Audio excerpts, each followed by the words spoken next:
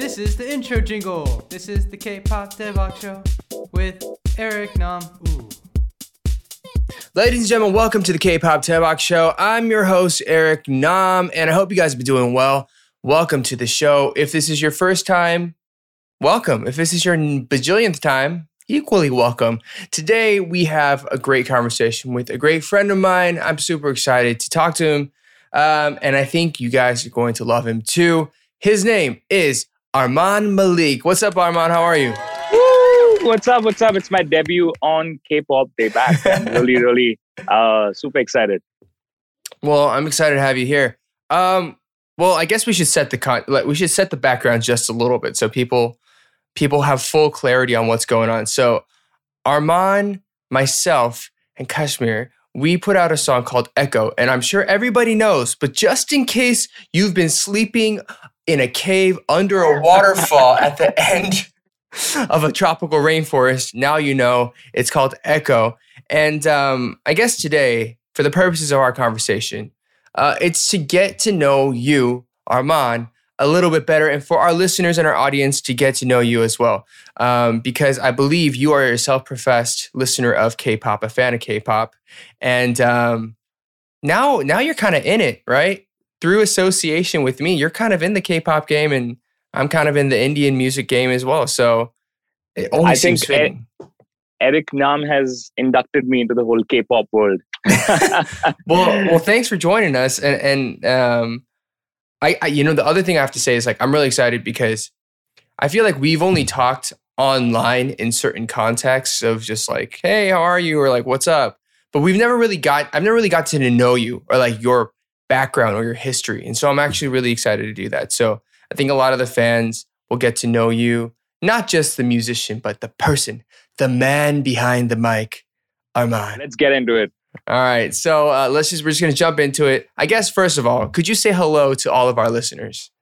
Hey guys, I'm Armaan Malik from India. I'm a Bollywood playback singer. I'm also a pop singer-songwriter.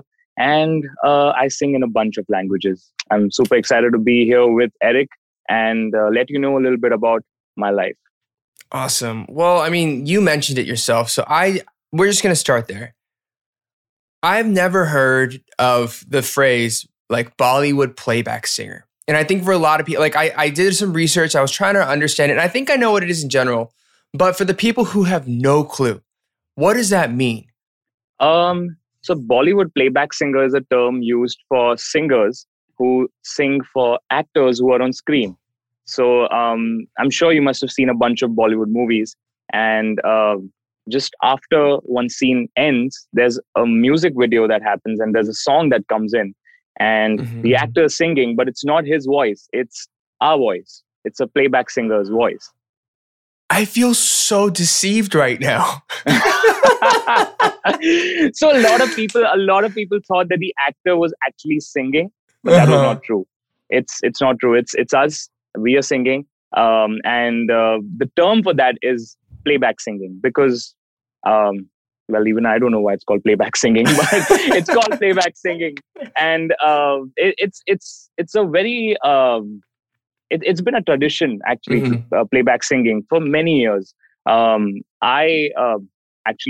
I belong to a family that's been in the music business since almost like it's been 4 generations of people in the Malik family who've been part of the music industry in India. So I have like this whole Bollywood, madhouse in my house. My uncle, my dad, my brother, my grandfather, all of them were into music. So I've literally grown up on Bollywood music and movies. I've been known to be a Bollywood playback singer for quite some time. And 2020 is when I kind of took this whole new direction and started doing all this pop stuff and singer-songwriter kind of things, which was not a departure, I would say, but just a different lane that I believe was a part of me. But my fans didn't know that I had that side to me. So I kind of introduced them to a very new Armaan Malik. So I'm pretty excited to talk to you about like how my world is and like how Bollywood playback singing is, and then how I kind of like jumped into this whole pop thing, Super cool. Well, let's start from the beginning. I mean, you mentioned it yourself. You're the 4th generation of musicians in your family, which is incredible. I know your father is a composer. Your brother is also a composer. My brother is a composer, my father, my uncle, and my grandfather as well. So, my gosh. What was that like? I mean, growing up, you were born into a family of musicians. I think that's really cool. And you probably get exposure to all sorts of music in ways that nobody can even imagine or dream of. At the same time, did you ever feel like, do I follow in this family tradition of music, or do I have to? Did you ever feel pressure, or was it something that was like, this is all I want to do? so my dad didn't want me to get into music at all. Really? He was like very hesitant. He was like, you got to do your thing. My mom also like came from a very educational background, and she wanted me to like complete my studies, and music was not something that they thought that would be a career for me. They obviously encouraged me to take lessons and start singing classes and stuff like that. I started learning Hindustani classical music when I was just 4. So everything started very early on, but I never got the vibe from them that they wanted this to be a career for me. So yeah, your parents really never encouraged it, but you had, I guess, picked it up from a young age. I did. For me, it almost came naturally. I belong to a family of musicians. I have it in my blood. It was just something so natural for me. At the age of 3, I was, tapping rhythms and stuff like that, and going crazy all over the house. And my parents were like, "Wait, what's happening right now?" And they were trying to process all of this. And before I could even like talk, I was singing. So that's awesome. They were like, "Wait, this is inborn talent in him. Let's kind of like get him into classes and see where this goes." They never thought of it as a career until the age of 9. That's when I decided I want to do this for a living. It's still so young. That's awesome, though. I mean, to know from such a young age that this is what you want to do and pursue. But I think it's an Asian thing, right? All of us really start very early. I've seen that happen in a lot of Asian countries. That like kids start very early, like learning the piano. Yeah, I mean, the guitar and stuff like that. Exactly, especially for like specializing things. Like even I think of like gymnasts or like athletes who start so early. But I guess for you, like it was music. And the reason I'm like, wow, it's so young is because like traditionally, I feel like entertainment is that one thing though that Asian parents aren't the most excited about pursuing from a young age. And so that's why I'm like, oh, that's really cool. But, from a young age, I saw that you were cast to be the singing voice of Simba in The Lion King, as well as you were cast in Aladdin as well. How old were you, and what was that like? Like, most of us watch these movies and are like, oh my God, this is the coolest thing. There's a singing lion.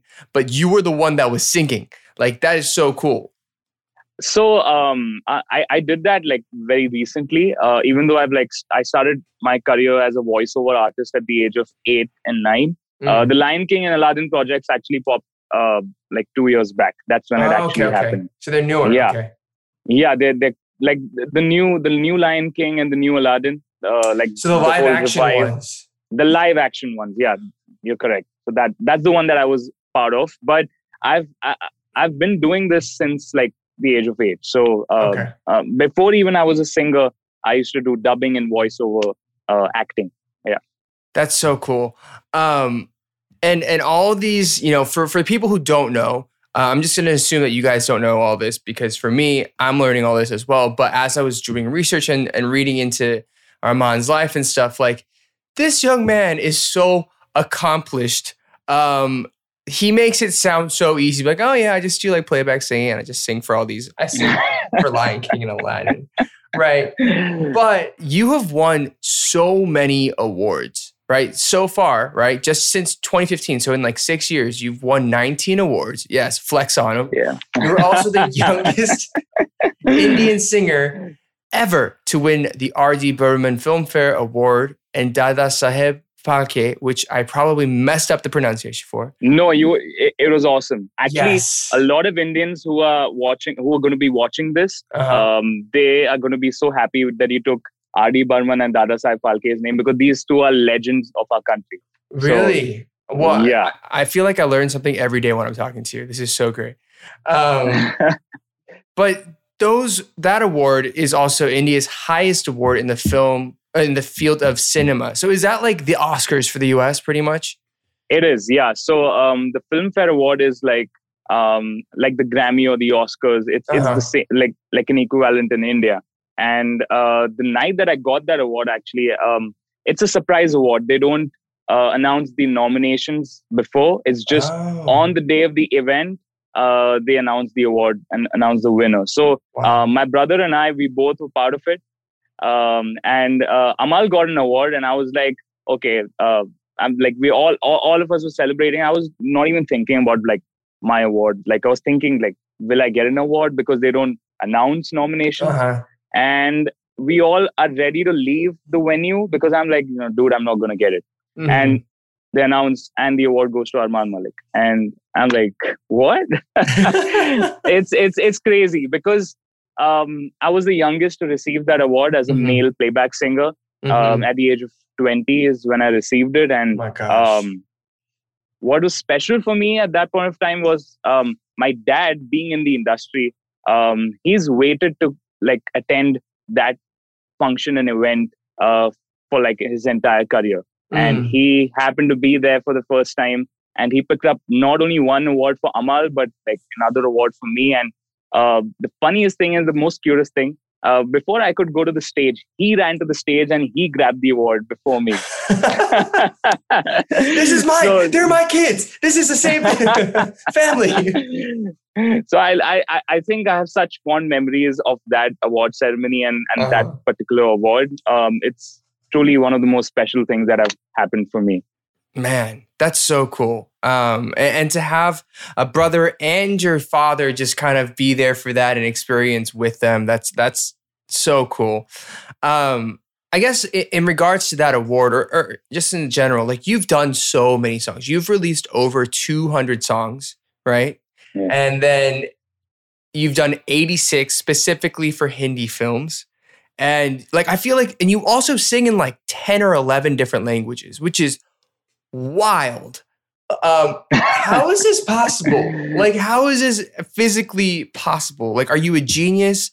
Or is it like a robot inside your head where you're just like learning? Like, is it for context? And I know like India has so many different languages. And so it's like kind of necessary if you want to work in and out of different things to know them. But like, did it come naturally to you? Did it come easily to you because you did it from such a young age? I'm just kind of curious about that process.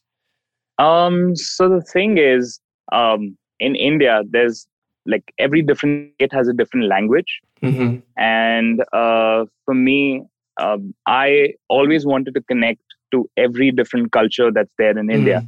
So Bollywood and Hindi music represents one part of our audience. But then there are pockets in India where the South India that has 4 languages within South India. Then there's Northeast India, which has different languages. Then there's West Bengal, which has another language. Then North has Punjabi. So there's a lot of languages across India. And my thing was that I wanted to be able to sing in all these languages to be an Indian singer and not just a Bollywood singer. That's something that I really wanted to make sure that that's what sets me apart from it, everyone else. And from the age of 9, I started doing voiceovers and ads and jingles. So this composer just asked me like, okay, you just did the Hindi version of this advertisement. Would you like to do it in like a Telugu or a Tamil? And so those are 2 South Indian languages. And I was like, I haven't like done them before, but I mean, I'm down to trying it. So I just went into the studio and just delivered those lines, and they were like, yeah, that's awesome. That sounds perfect. So for me, I think the more I did those voiceover recordings and more of those jingles in those different languages, I got a taste of how it is to perform and switch between Hindi and Telugu and Tamil. Everything has its own pronunciation, enunciation. And there are some languages you have to roll the tongue, and I'm like, wait, what do I do now? So it's crazy, but it's so unique. And not a lot of people in India do that. There are few singers. There are singers like Shreya Ghoshal. There are singers like Sonu Nigam. These guys are truly legends of our playback industry. And all of us kind of have this knack of singing in different languages. It's not easy at all. It just takes a very different skill set, because when I go into a recording studio and they tell me, okay, today is a Telugu song, and I just have this switch in my head which just goes and, okay, today is a Telugu song. I need to activate these parts of my brain and whatever skill sets that need to be activated. And it's pretty cool to go through that process. Right. And it's the same, like for me, I mean, in the future, I would love to do something in like a Hindi, Korean kind of a thing with you. And, that would be so interesting. I know, like, Echo is a completely English song. And I'm glad that it reaches out to even more people because it's in English. But I'm so keen on doing something which is Hindi and Korean. Yeah. And I'm keen for you to sing Hindi and me to do Korean. So like that'll be super cool. Or maybe we even just to start, like, what if we did like a Echo, like Korean and Hindi version, and we just flip the parts or something. I don't know. And then just put it on YouTube just for like, for sure. It's there. Just for the culture, I think. Yeah, for the culture and the people. Let's do it. That's so cool. It's so awesome. I guess we skipped over a step of just me asking, like, who really influenced you? Obviously, family was so influential. But were there particular singers or actors or different people that really influenced your music and what you attach yourself to? Because I guess the other thing is, like, when you start singing from such a young age, you're singing a lot of songs for people, like in movies. They're not your songs in that way. So what really informed the type of music that you want to create, that you love to listen to and perform? Okay, so I have like a cool story about that. We've all owned iPods, right? You've had an iPod. Yes. So I had this iPod Nano in high school. And my brother filled those up with like really cool songs, English songs, Western songs, pop songs, R&B, everything. And there was some AC/DC and Metallica and everything in one iPod. It was like a mixed bag. And I think that's like, I would say in some way, like my textbook on what I do right now in pop music. It was my Bible, that iPod Nano. It was something that every day, coming back from school, I used to listen to songs on that. And I was listening to stuff from Chris Brown, from Michael Jackson. And that's how I started getting into the whole Western pop thing. My traditional learning has been in Indian classical. My family, put me into classes very early on. And to be a playback singer, you need to learn Indian classical music and get those chops in. Because if that's not a base for you as a vocalist, you won't be able to perform like stuff in movies, because songs in movies are just not just like, okay, it's just a romantic song. Sometimes from a romantic song it just goes into another orchestral kind of thing, and you need to access a very different part of your voice for those sections. So Indian classical music is what like strengthened my voice. And I feel it's because of that base and that tradition and the whole learning that I had as a kid, that kind of helped me, open my voice and learn all these R&B things and the R&B runs that you hear in like R&B songs. So that's basically when I do Indian classical, it's a little slowed down version of that and different kind of intonations. So because I learned classical music, R&B and stuff, like the runs and stuff became so much more easier to grasp for me as a vocalist. Cool. So that's where my interest. So that's why my interest went into R&B and pop and stuff like that. And at the age of 13 and 14, I went up to my dad and I'm like, Dad, I want to do pop music. And my dad looked at me and he's like, wait, we're in India. This country lives and breathes Bollywood, Hindi music, and you want to do pop music? And I was like, yeah, I want to do that. That's something that I really feel passionate about. Yeah. So he sat me down and he gave me a lecture for an hour about how I should pursue pop music after a few years, Uh-huh. make my base in Indian music, gain fans and, create my whole artistry in India Mm-hmm. first. And then once I have all of that working for me, then use that to do pop music. So even though at that age I was disheartened because my dad's like telling me, don't do pop music now. I Mm-hmm. was like, wait, why is my dad discouraging me? But then now I look back on it and I feel like the whole training that I've had as a playback singer, doing songs for movies, singing in different genres and different languages, that's prepared me for this stage of my life where I'm, Right. venturing into global pop, and I'm able to use those tricks into my singing, and sometimes they come out in echo. Even like the last part in echo is a little bit of an Indian inflection, which is Yeah. yeah.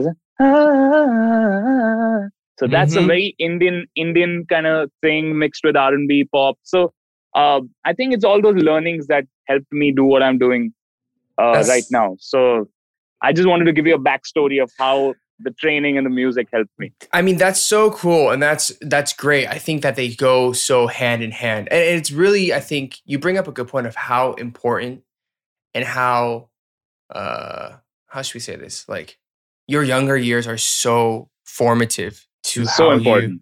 how you create music, and that's like my thing about people are like, why do we not have more Asian musicians or Asian artists or whatever? I'm like, they're there, but like in the States, for example, like we haven't seen a lot of artists that look like myself or yourself in mainstream media. So we need kids that starting at 8, 9, just like you did, and say, I'm going to become a singer, I'm going to be an actor, and start honing their craft. And that's where they pick up the skills and really get good at whatever it is.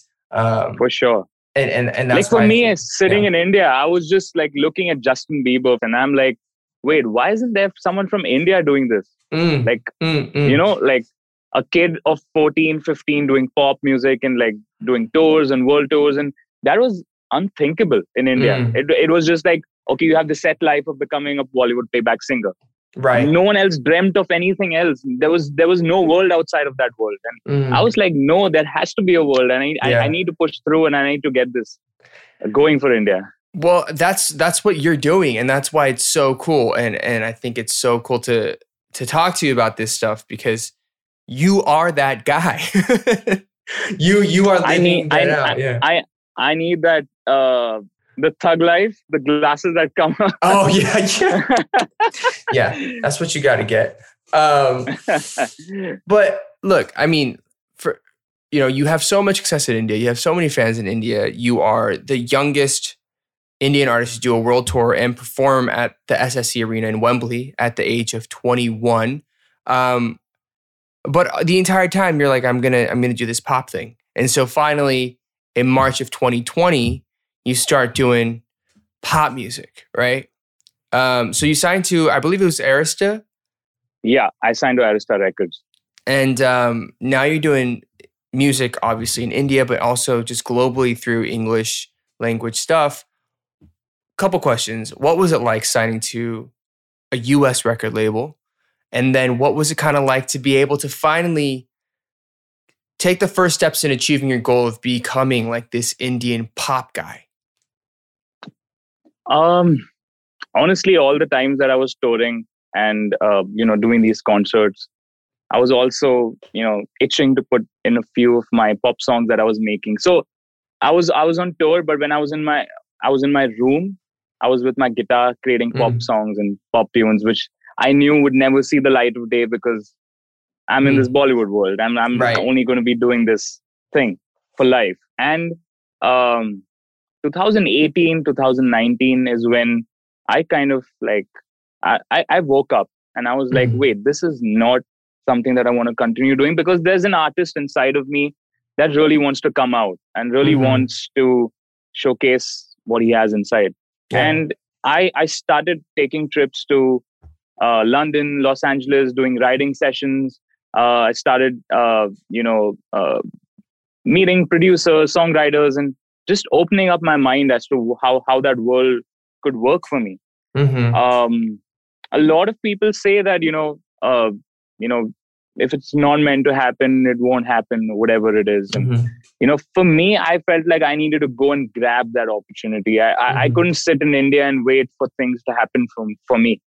So I took that first step, and I started doing these trips to LA, and I started writing a bunch of songs, and demos were going from from one place to another, and it landed on the ears of David Massey, who was the head of Arista Records, and he happened to contact me, and he said, I'm traveling to the UK for the Brits. Why don't you meet me then? Let's talk about what you want to do.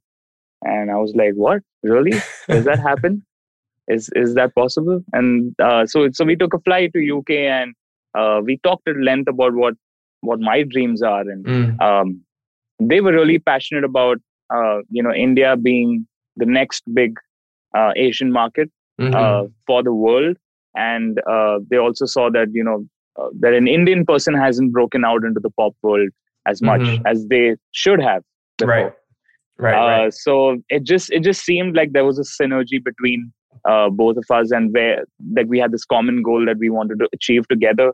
And I signed to Arista Records, and it took a year for me to kind of transition into the whole world of pop music, because the songwriting is very different. The process of songwriting, what I was used to in India, is very different from what was happening in LA or whatever. So you want to know how yeah, I was just going to ask, could you tell me, like, what is the writing process like? So let's say in Bollywood or in India, and then how does that compare or contrast with, let's say, LA? Okay, so you've been to sessions in LA, so you know how it works. I mean, there's a producer, there's a song, there's a couple of songwriters, you're there, and you brainstorm on a couple of themes and ideas, what you want to do, and someone plays some guitar lick, and it's thrown in there, and then you just cut like verses and play around. So that's how the song comes to life in LA. That's what I learned. But in India, it's very different. So I'm going to say it like from a very film Bollywood perspective of things. So the director, who's the director of the movie, identifies the portion in the movie that he feels a song would fit in between two scenes. And he comes with that situation to a composer. A composer is given the responsibility to kind of create the soundtrack for the movie. And the director comes with that situation, and the composer kind of understands where that is going and what it needs to lead to, because the song needs to lead somewhere into another scene. So he needs to know how it starts, how it ends. He creates kind of a mood board of where that song should go. And he creates a tune, or he asks a lyric writer, a specific lyric writer who writes the lyrics for the song, to write words for the song according to the situation. So you know how it is. The lyric could come first, or the melody could come first. It could be either way. But there's very defined roles. The composer is the guy who only creates the melody, who creates the tune, the top lining that we say in LA. And the lyric writer only writes the words. So the lyric writer does not contribute in the melody, and the guy who's the composer only creates the melody. So they have these individual aspects that they work on. And once the song is locked in, like the melody and the lyrics are one together, and we have like verse 1, verse 2, bridge, whatever, everything is sorted out, that goes to a producer with like a cue box of mine or another singer. And then the producer sits with that cue box and that composition, and then creates the whole sonic space for that song. Wow. And then I come into the picture once the song has been produced, and then cut the vocals finally. So I would say it's a little bit of a disjointed process, but that's how it kind of works here, because we're so used to it. It's kind of tradition now to kind of follow this whole pattern. But we're breaking that now. Like musicians like me, there are younger musicians who are so used to the songwriting process that happens in the West. So we're kind of bringing that wave into India as well. But the traditional way of like composing a song and making a song is, I feel, so sacred to the community here, that we're so used to this whole process. So for me, literally, when I leave Bombay, I have a different side of my brain that opens up, and I'm like, okay, now the LA door opens for me in my head. So it's really cool, man. That's really cool. And I also understand that. For me, like, I think K-pop can be kind of similar. And listening to you explain it the way that I process it this time is like, oh, like India and like, you'd say even Korea, a lot of Korea, it's like there's more intentionality and it's more specialist. So like, I'll be honest, like I'm not the strongest with lyrics. I know that. So like I rely on a lot of my co-writers. Same here. Yeah, that's me. Like I feel good about melodies. I can come up with melodies for days, but it's lyrics where I'm like, oh man, I'm just not the best with my words.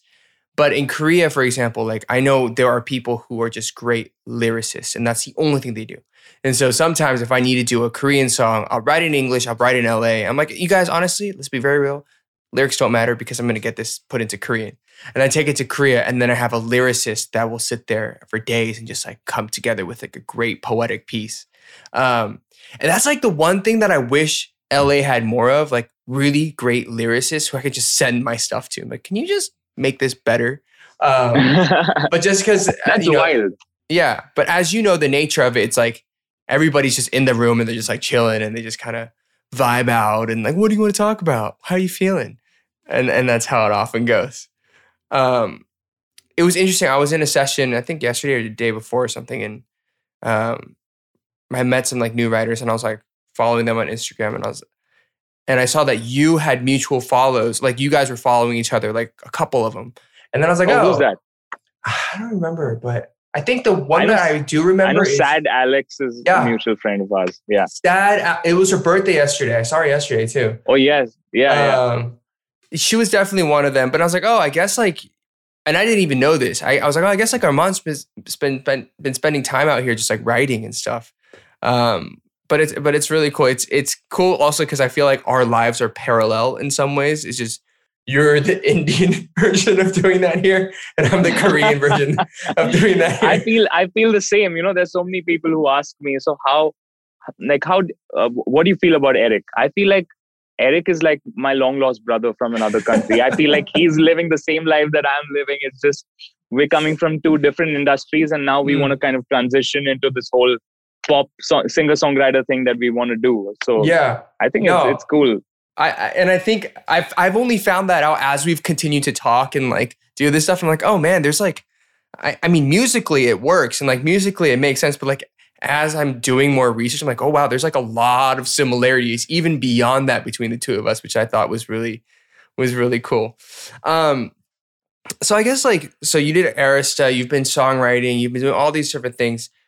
What was it like though when you were able to put out your first English song? Like I'm sure that was a very special moment for you in many ways.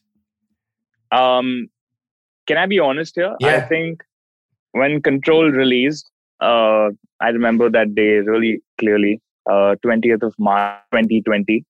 I was like, my debut song is released. It's my first song ever.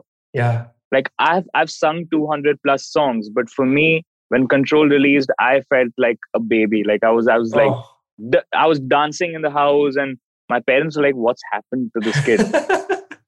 And I told them, "Mom, my song's released. Dad, my song's released."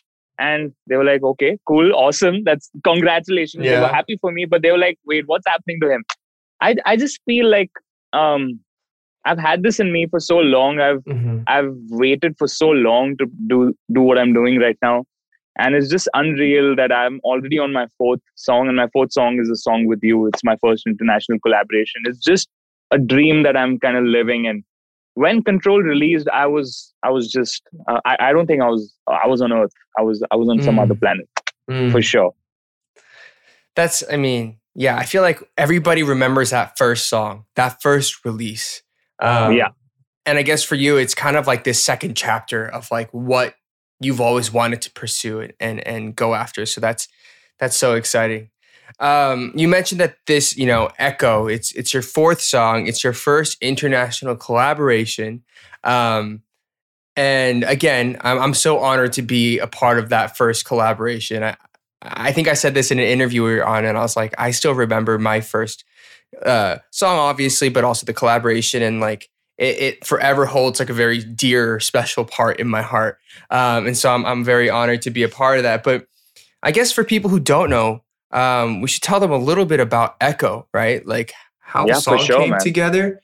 I guess maybe the best way is to say like you and Niles worked on it. Niles is Kashmir in LA together. I guess this was on one of your songwriting camps or trips. Yeah. So it was actually it was the trip that I went to shoot Control's video.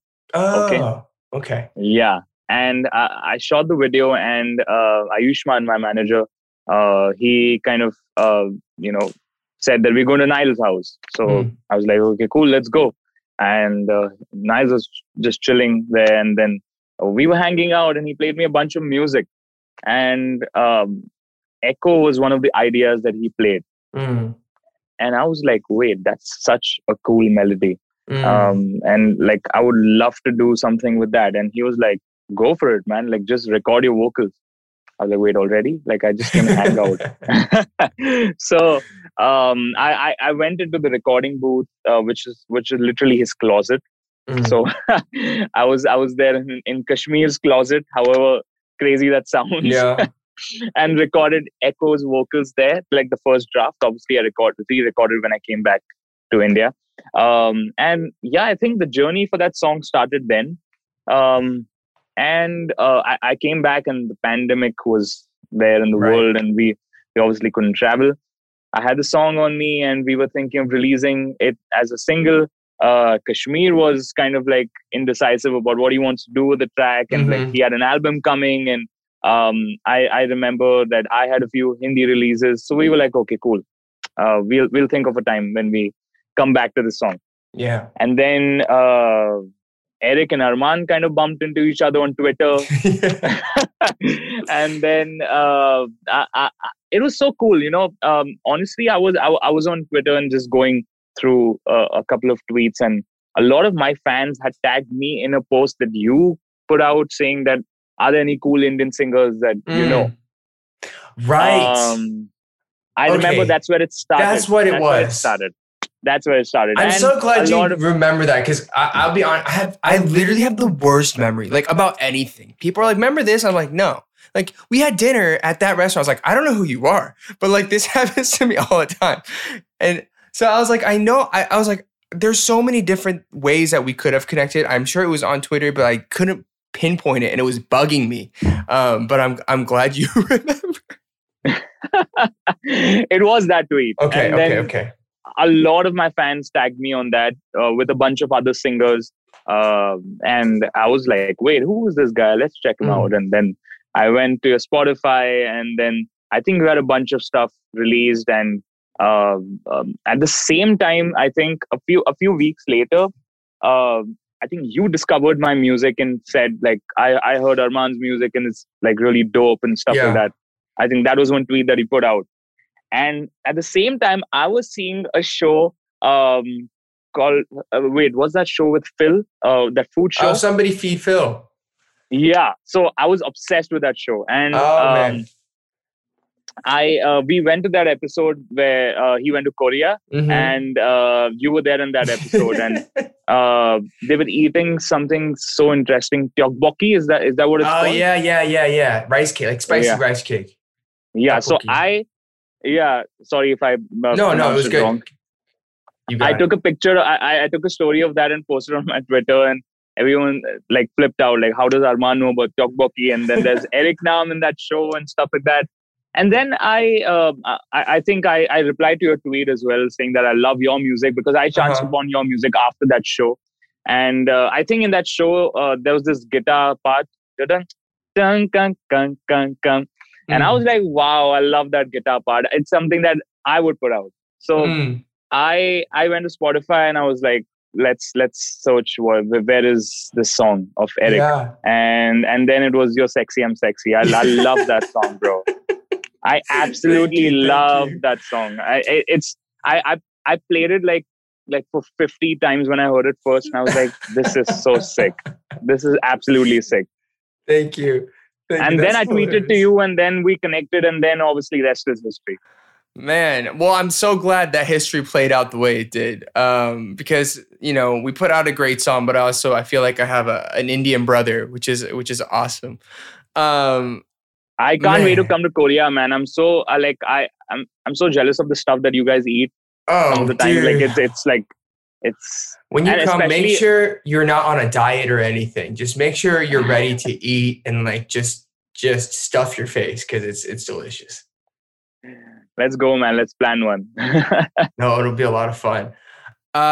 Yeah. So I mean, we put Echo out on what month are we in? We're in May, right? 24. Yeah, I think Eric is lost. I'm always like, what is happening? It was like May 20th, right?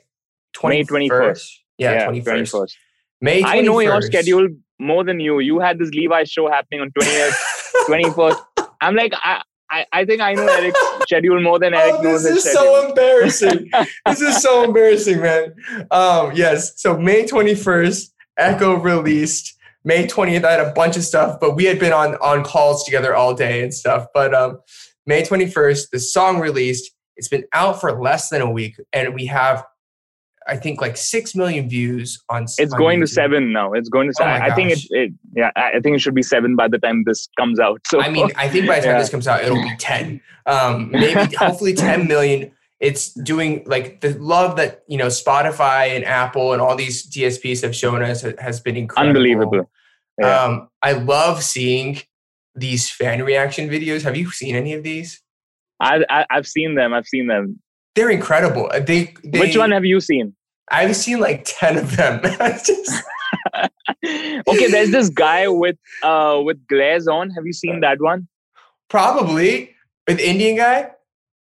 No, so he's a Korean dude. Oh wait, no, I saw that one last night. Last night. And I expected, he's very zoned out when he was listening to the song. Yeah.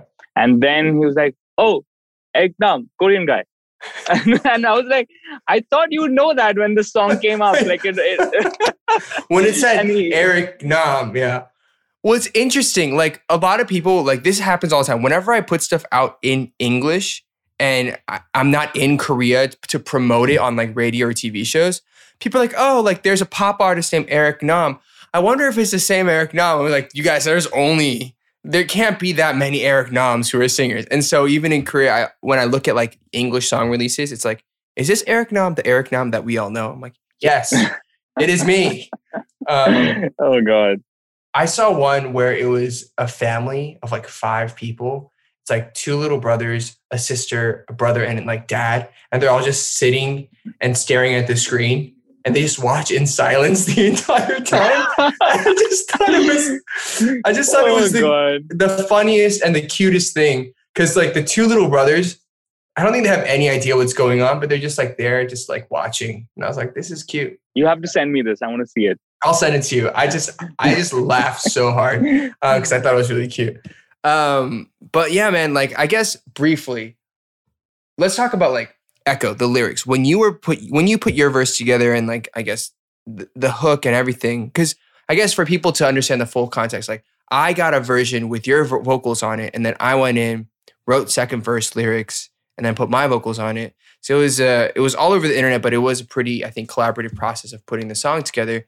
But lyrically, what were you thinking when you put the words together for this? There's a writer friend of mine, Natanya, who's been part of my English pop music since the beginning. Okay, She was the one who actually pushed me to kind of come to LA and do songwriting and kind of explore this whole world. So she's the one who's co-written this song with me, the first verse that we came up with. And I think it was just such a common emotion that a lot of like friends and couples and everyone around me was going through. And especially because of the pandemic, a lot of people were going back and forth and they're like, should we go ahead with this relationship? Should we not? Should we put an end to it? And a lot of it was like, just because they were far away from each other and they couldn't meet. And I just felt that emotion was so relatable to everyone around the world because we're all going through it. We're all kind of away from the people we love, and that's causing a lot of tension. That's causing a lot of friction between the 2 people. And I think that was the emotion that we worked and built upon. And just the word echo, is such a cool word to play with, because that emotion just comes through with that word. I mean, you don't need, even if you don't put any word with echo, it just says so many things. Right. Just the word echo. Right. So I think it was just beautiful how it all came together. We've been going back and forth like an echo. It's a very simple line, but it just kind of, it resonates with a lot of people on so many levels. So that was the idea that we kind of built upon. And we had written some kind of a dummy second verse for you to kind of get an idea when we sent it to you. And we were like, no, let Eric do his thing. But I just wanted to give you some kind of like vocal reference or something like that. And you did your parts, obviously, I think in Korea. Yeah, I did it in Korea. Yeah. It was like, I was like, man, echo is such a simple word, but it works so good. And I was like, how did we not think of this before? And I was like, oh, wow. Like, and like you said, echo has so many different connotations and different ways that you can take it. But I just remember it was like, when I first got the song and like the lyrics, I was like, this just feels like a tortured relationship. Not in like this is like a horrible way, but just like, you know, you have what, like, even if you love this person, you go back and forth in and out of love, in and out of fights and all that kind of stuff. And so for me, it was like my verse, it was like this fighting. Like, I don't know why I had this image of like people just being like, I hate you, but I love you. And I freaking hate you. And like, it's like that torture where you love them, but you can't let them go. And it's just everything kind of repeats and it echoes and reverberates. And I think that's where my head was at when I was putting my verse together. But really cool. I love how you changed like the melody in certain parts and made it your own, which I think I was really, looking forward to you changing the color of the track towards the second verse, because that's what it needed. Throughout the song, actually, the chord progressions are pretty much similar throughout the song. But what adds that variation is when you change the tune there, and when we come back together, when we trade off lines. Dude, I was so scared for that part. I was like, wait, I've done my portions. I've done my portions. I think Eric's going to do something. I don't know how the hell Kashmir is going to piece it all together and how it's going to sound. It might just be noise. Yeah. This could be horrible. This could be the worst. Let's pray to God it's not. And then we'll be like, cancel. We're not going ahead with this collaboration. Bye. Yeah. And how do we tell people we're like, oh wait, this is not going to work out. But I'm so glad it did work out. I was nervous because I remember I was like, how are they going to piece this together? Is it going to be like we keep going like literally back and forth, or like I don't know, but I do remember being like, okay, I'm just going to cut a bunch of different things, and then I'm sure Niles Kashmir will be able to like piece it together because he's that producer genius that he is. And he did. So thank the Lord. It worked out that way. He came through. He did. Also, big shout out to Kashmir, Niles, who like I think it's like it's easy for singers to always be in the forefront because we're like singing it, but like his track and his production and like the idea and everything, I think so sick. We gotta shout him out. I'm a huge fan of his. Like I saw an interview of yours where you were mentioning like a G6 was a jam for you. Yeah. Dude, I used to party to that song with my friends like back in the day, all the time. And Far East movement was like such a big thing at that point of time. And they were one of the first few Asians to kind of like Billboard. I believe they were the first Asians to get #1 on Billboard, which is huge. Isn't that so cool? It's so wild. And I didn't even realize, like, I think Eddie had told me like in the past, like, yeah, like Kashmir is actually, he was on like a G6. I was like, what? And then I forgot, like, again, this goes back to my horrible memory. And then I saw him, I saw Niles at the video shoot and he was like, yeah, like a G6. I was like, oh, right. You did like a G6. Oh my God. And I had a little fanboy moment, but yeah, it's a big shout out to Kashmir. Everybody go listen to I get confused what to call him. I call him Niles sometimes. I call him Kashmir. And half the people are like, wait, who are you referring to? Sorry, we're lost. Yeah, and I'm like, he's the same guy, so I always say Niles Kashmir. and then continue everything else. Give him two But names. I love the dude. I think he's just so amazing with what he does, and he's just an absolute beast of a producer. He's amazing. He absolutely is. It would have been funny if we were doing this together, but we would probably just go in circles of us just cracking jokes and not getting anywhere. Okay, so we have like a lot of fan questions for you. A lot of Armanians who have left some questions for you. Let's go. Check them out real quick. Let's go. We're going to start with a very simple question. All right, this is from Instagram on Muskan K. Pawar. It says, what thing... Oh man, I'm glad I don't have to answer this. What is it in music that connects people, and what is music to you? I'm just going to leave you there and you can go off. Can you repeat that question, please? Yeah. I think it's like, what is it about music that connects people, and what is music to you? Okay, so I would answer that in a very simple way. Music is very different for different people. I think for a musician, for me, I cannot listen to a song just for what it makes me feel. I don't know. It's just as a musician, as soon as I hear a song, I start dissecting the melody. I start like thinking about like what chord progressions have been used. How is he arriving on the hook? Those are the things that run in my mind. And a lot of my friends, like they take me for like concerts, like and stuff like that. And I'm like, please don't take me, because when you take me, I'm analyzing everything. I'm a musical nerd. So for me, instead of going and, enjoying the music, I'm like on my phone, okay, intro song, okay, pyros went here. And then, okay, this beat dropped and then this is what happened. So I listen to music very differently, and music, even though I do feel the emotions, what music like gives me, but the first thing that I feel when I listen to a piece of music is what it attracts me towards, like musically. What's the one thing? Like when I hear Charlie Puth's stuff, I'm like, wait, the chords and the bass line, wow, I'm into the song. So that's how I look at music. But obviously, when there are songs that are so bare that there's no scope of you to kind of think like, okay, this is the chord progression, or this is what the part or the beat or whatever it is, just a guitar and voice, acoustic, unplugged stuff. And even when it comes to K-pop, a lot of people really love the whole peppy dance, upbeat kind of K-pop. And I'm like the guy who loves all those winter songs and the ballad songs. And I'm just that kind of guy. And in those kind of genres, I really relate to the lyrics, because that's where the lyrics really hit me. So to answer her question, I know I went kind of into the whole musical zone of things.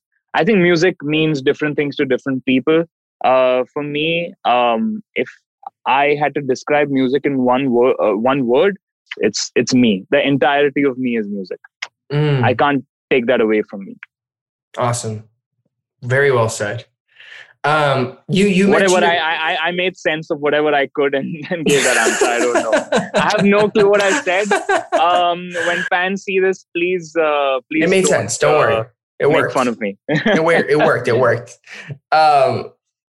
This is not from a fan, but I feel like it was probably because we had so many people ask this that we didn't have like a single person.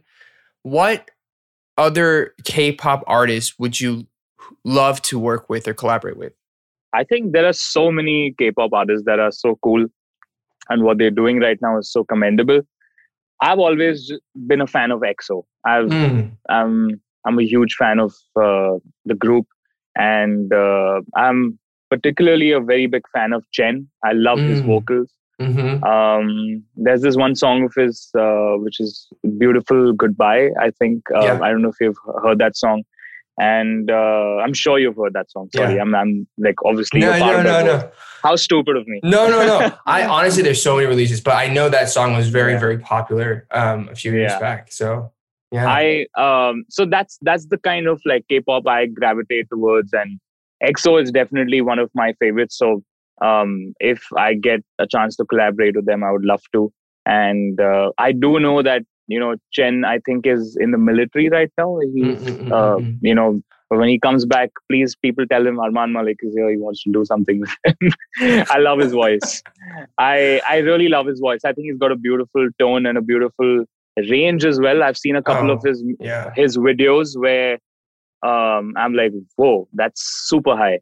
Right. So I love EXO and I love Chen, and there's also Kai, I think, from the group, who's really cool. So these are the dudes that I really got love. a very real XOL right here.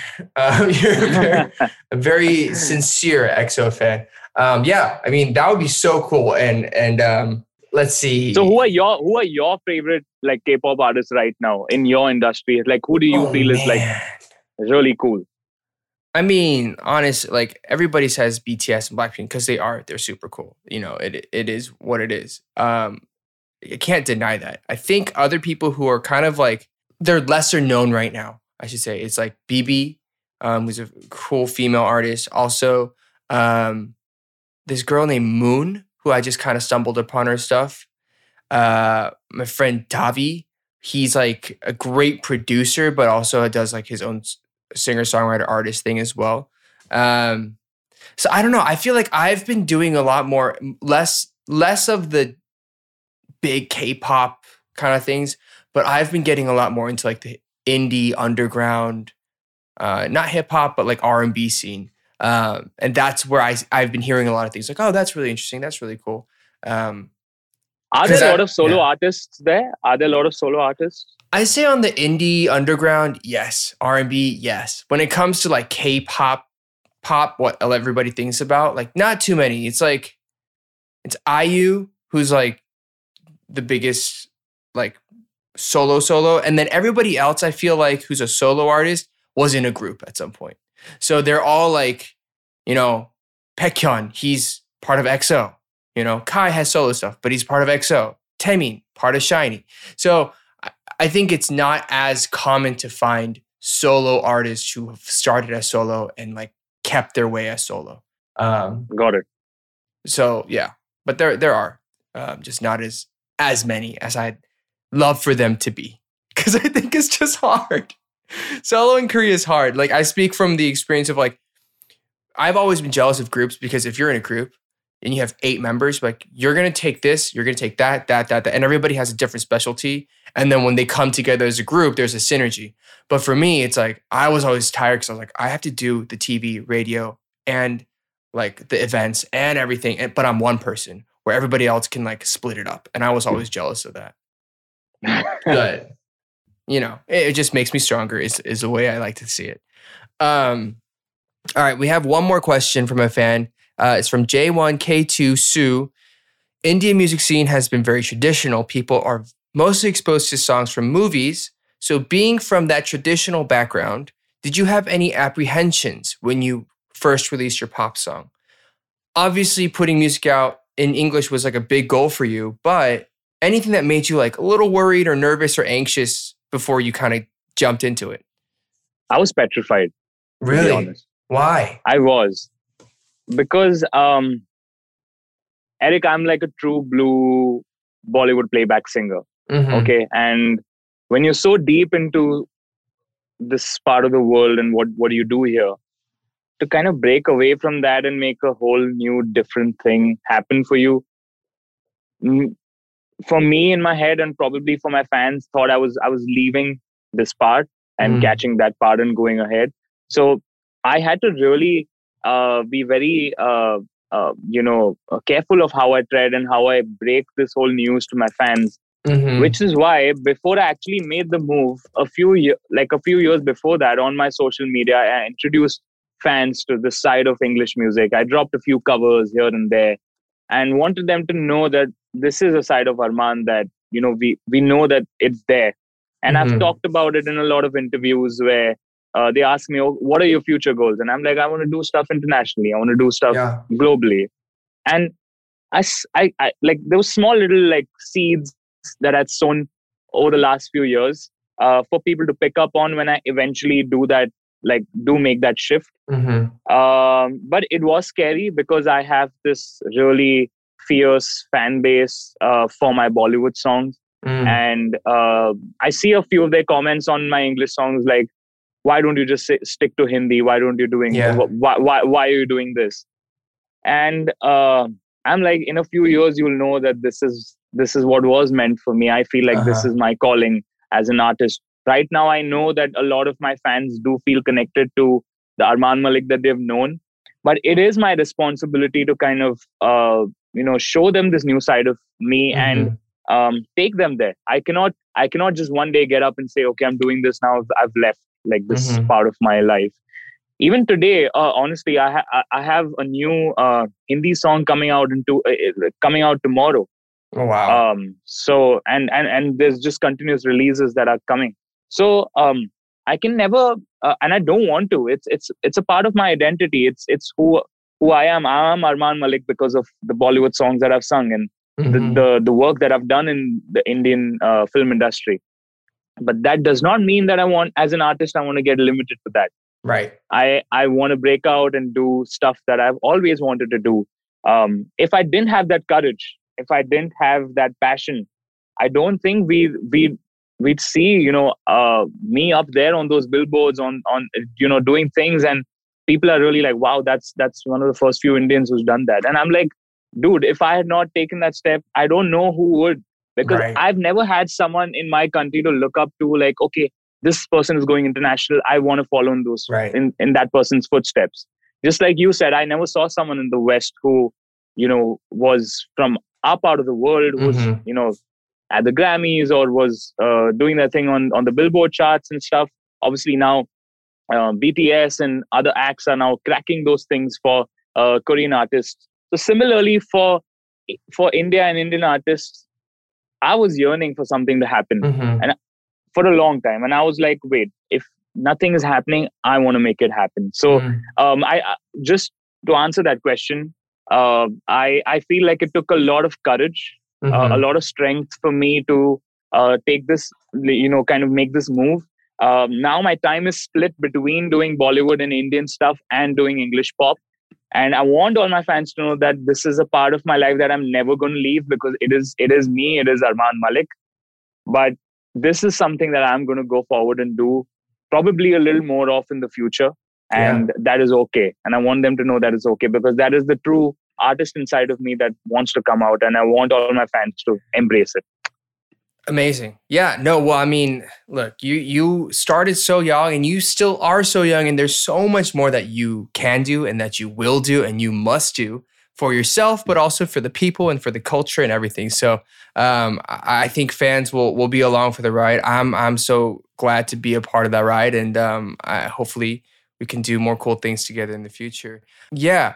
So we've been talking for over an hour now, and I don't know how that happened, but I know you have a lot of things to prep, and then it's late there. It is 11:13.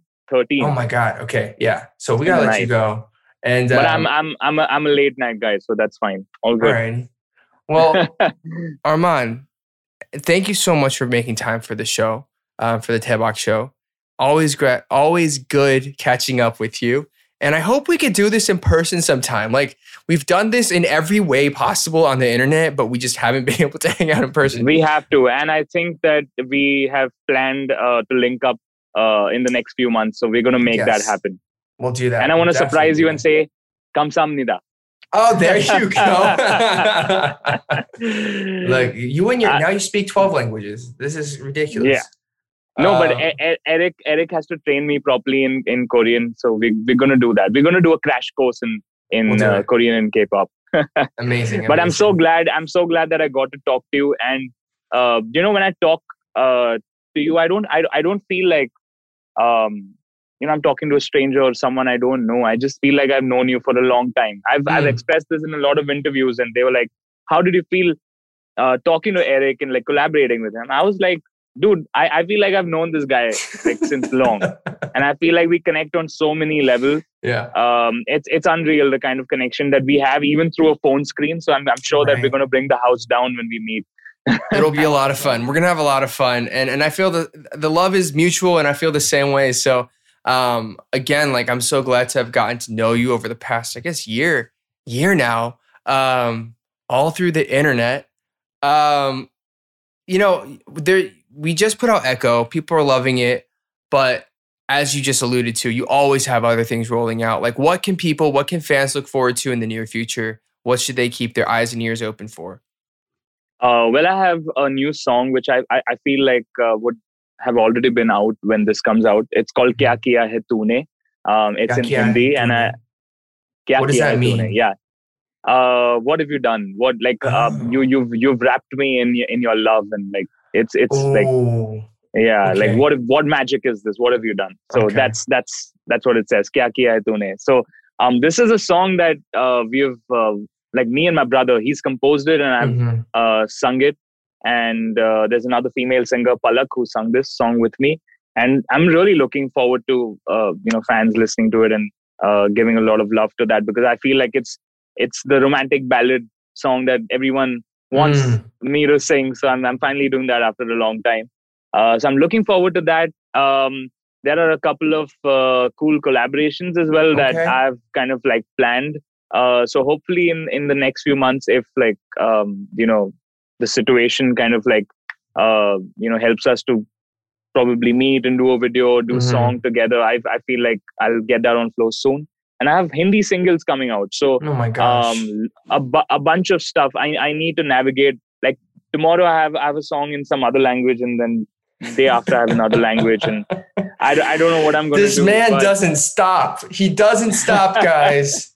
But it's all good. But I'm really excited. I'm really excited for all the stuff that follows. And there's a bunch of stuff across different languages. And I have like so many songs in my phone right now, which I want to release. But obviously, it's going to take some time. Alrighty. I can't believe it's all in here. And, I know, right? It's wild. And then soon it's everywhere in the world. That's very true.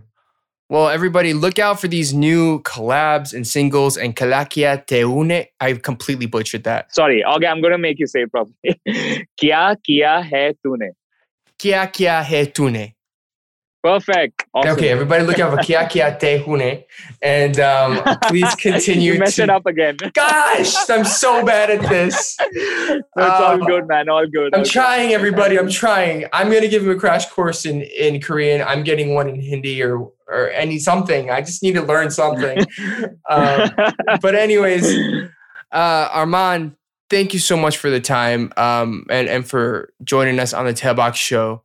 Hopefully we do this in person very soon, and best of luck. Sure, man. We're gonna talk later, so I usually be like, thanks so much for hanging out with us. I'll see you next time when you have a single. I'm like, I'm gonna text you right after this, so it doesn't. Awesome. So everybody, please go ahead and follow us from wherever you're listening to your podcast, on Spotify, Apple, Google, wherever it is. You can check us out at the Dive Studios all over socials, and you can see the video of this at youtube.com/Dive Studios or youtube.com/Dive Pods. Now, we have one thing, a corner that we always ask our guests to do at the end. And if you could, on the spot, make up a very simple goodbye jingle, a cappella, anything. Okay. A cappella? Okay. Yeah, whatever. Or you could do anything you want. It could just be like, blah, blah, blah, goodbye. Okay. What does Debak mean? Can I know what Debak means? Debak means like awesome, jackpot, like cool, like that kind of thing. Okay. Oh, Debak. Oh, Debak. Hey! All right. Well, Armaan, thank you so much. I'll talk to you soon, brother. And have a good night. See you, man. Get some rest. Love you, dude. See you soon, man. Bye. Bye. Outro! Thank you for listening to K-Pop Debug with Eric Nam.